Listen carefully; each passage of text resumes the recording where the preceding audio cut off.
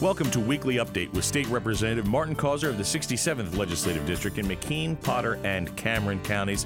Representative Causer, welcome to another report to your constituents. This week we'd like to begin by talking about the committee that you chair, the House Republican Policy Committee, and its recent hearings on the governor's budget proposal. Can you tell us what's been going on here and what you've been hearing? Well, this week the committee held a public hearing to look at the governor's budget proposal and specifically look at how it would affect small business across the state. And we heard loud and clear from really all of our testifiers that the governor's budget proposal would potentially have devastating economic impacts on business across the state, really at a time when all business and manufacturing across the state has really been devastated by the pandemic. And we need to focus on economic recovery. And unfortunately, the governor's budget proposal does just the opposite by proposing a 46% increase in the personal income tax, which most small business in Pennsylvania pays the PIT, then proposing a large increase in the minimum wage, then proposing additional energy taxes, whether it be the severance tax on natural gas or what's called RGGI, which is a carbon tax.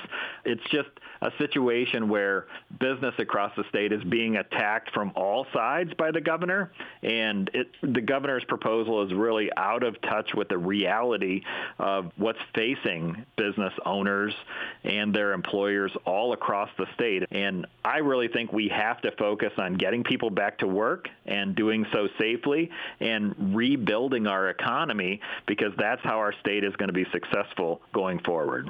The next thing we'd like to talk about, Representative, is some news coming out of the leader's office. The leader has announced that we're going to be doing an investigation into the COVID-19 nursing home deaths here in Pennsylvania. We really need to get to the bottom of what went on here to make sure that anything like this isn't repeated. Tell us what's going on here. Well, this is a situation that I know many constituents have contacted me about.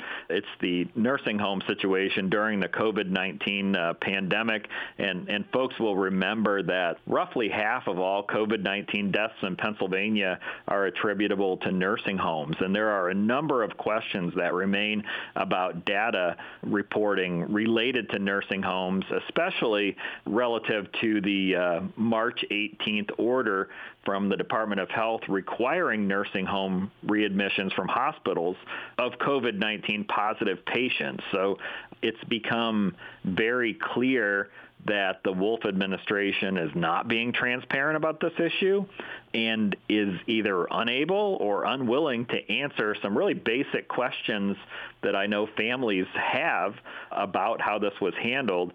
And under our House rules, the Pennsylvania House Majority Leader can refer investigations to the House Government Oversight Committee. And so our House Majority Leader, Kerry Benninghoff, this week announced that he is requesting the House Government Oversight Committee investigate this situation to really dive into the details and get answers, because families all across the Commonwealth are demanding answers, and rightfully so.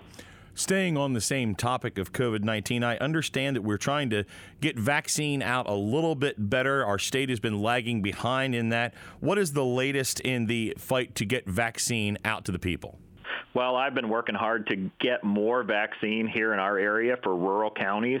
Many of our rural counties are lagging behind with the distribution of vaccine. Our providers are ready and able to administer the vaccine, but the Pennsylvania Department of Health is not getting the vaccine up into these rural counties. And this week I wrote directly to the governor, calling on him to get involved.